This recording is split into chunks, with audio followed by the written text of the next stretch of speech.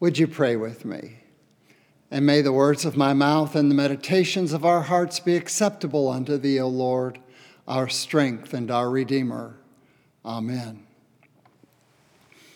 On this third Sunday of Advent, we're once again talking about John the Baptizer and preparing the way for the coming of God's work in the world. It's easy to overlook John and to move quickly on to the main event, onto Jesus, the one John proclaimed. But the gospel according to John, no relation to John the Baptizer, gives more attention than all the other three gospels combined to this one who prepared the way. As we gather today to continue our own preparations, we do well to pause for a few minutes and examine John's secret to success. Now, John was a weird one. He had prophetic ways that stood out even in the first century. He ate bugs. He wore weird fashions that made him stand out. John was a weird one with his prophetic ways, but he understood his role in the divine drama. John was not the star of the show. He played a supporting role that designed to draw attention to the true star, the Messiah, the one who was to come.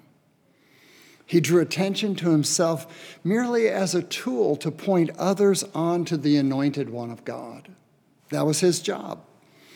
He told his followers to go and follow Jesus. And the fourth gospel summarized his purpose when he said, "He must increase while I must decrease." There was an advertisement for life insurance for ministers that asked the question, "Ministers, are you after your boss's job?" Well, this is a temptation for all ministers. A member once gave me a little plaque that said, "Use me in thy work, O Lord, at least in an advisory capacity." Well, today I'm using it to remind us of the temptation of the one is also the temptation of the many. To assume that all of this depends on you, that the church depends on your initiative, your creativity, your commitment, your doing the work of your church. Well, it doesn't. Never has, never will. And that's good news for all of us. Because the truth is that while it all doesn't depend on us, it does in fact depend on us. Once again, John serves as the perfect reminder and example. Grady Nutt, the famous Christian humorist, wrote a little book called The Gospel According to Norton, in which Norton was an early disciple. Now, he was an odd duck too. He grew up on the south side of Jerusalem and was considered eccentric because he wore his hair short, grew no beard, and he wore socks with his sandals. Now, Norton initially became a follower of John, but when he witnessed what John's pointing toward Jesus and listening to Jesus' teaching, he began to follow Jesus instead. Well, one day, Jesus and Norton are talking, and Jesus asked Norton about John and how he was doing. And Norton made fun of the way that John dressed and what he ate and so forth. Well, Jesus scowled and asked him a simple question: "Where do you think you'd be now if it weren't for John?"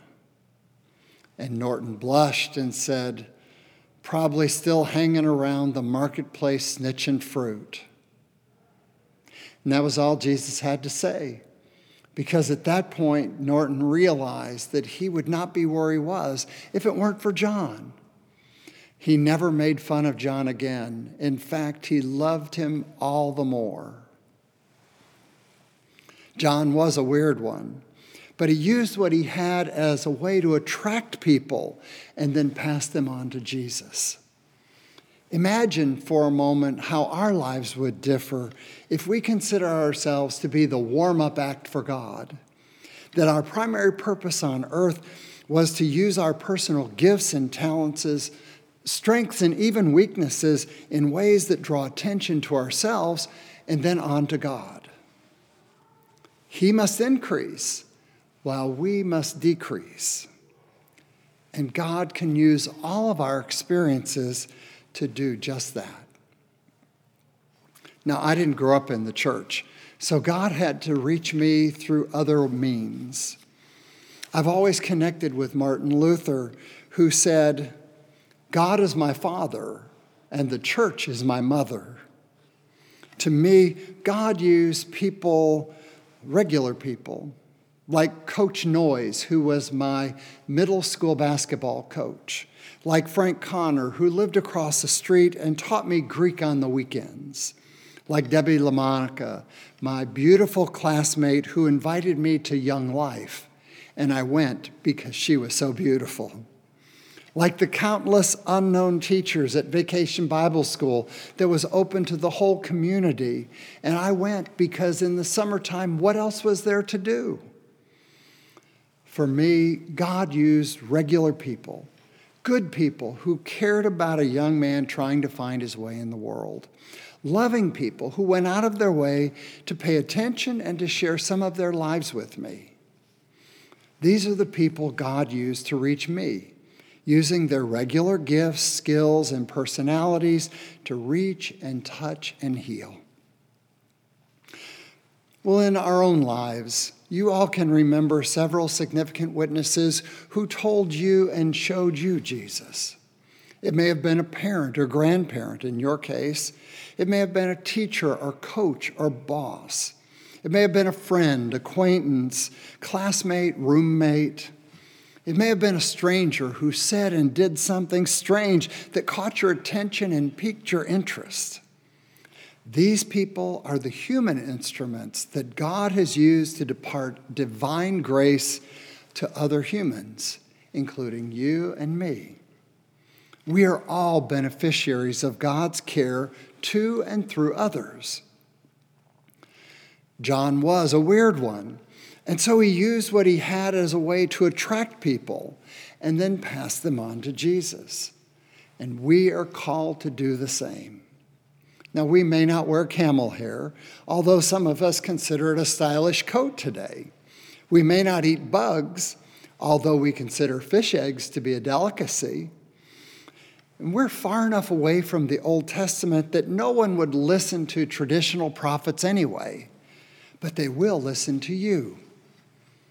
We may not consider ourselves to be prophets, but each of us have experiences and gifts that we can use to draw attention to ourselves and then on to God.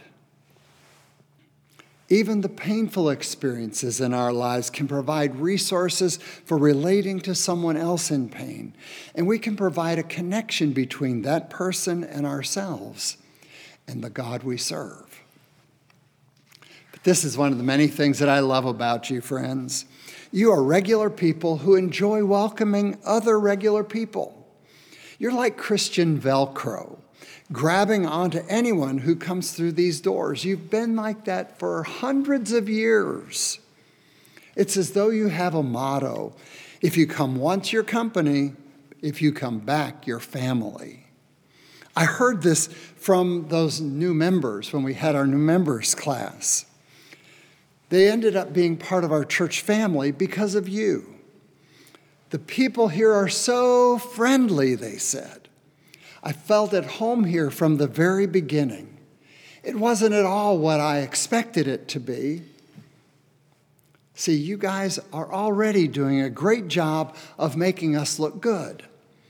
And this kind of care for others is so close to what John was doing, using what we have to attract people and then pointing them on to Jesus.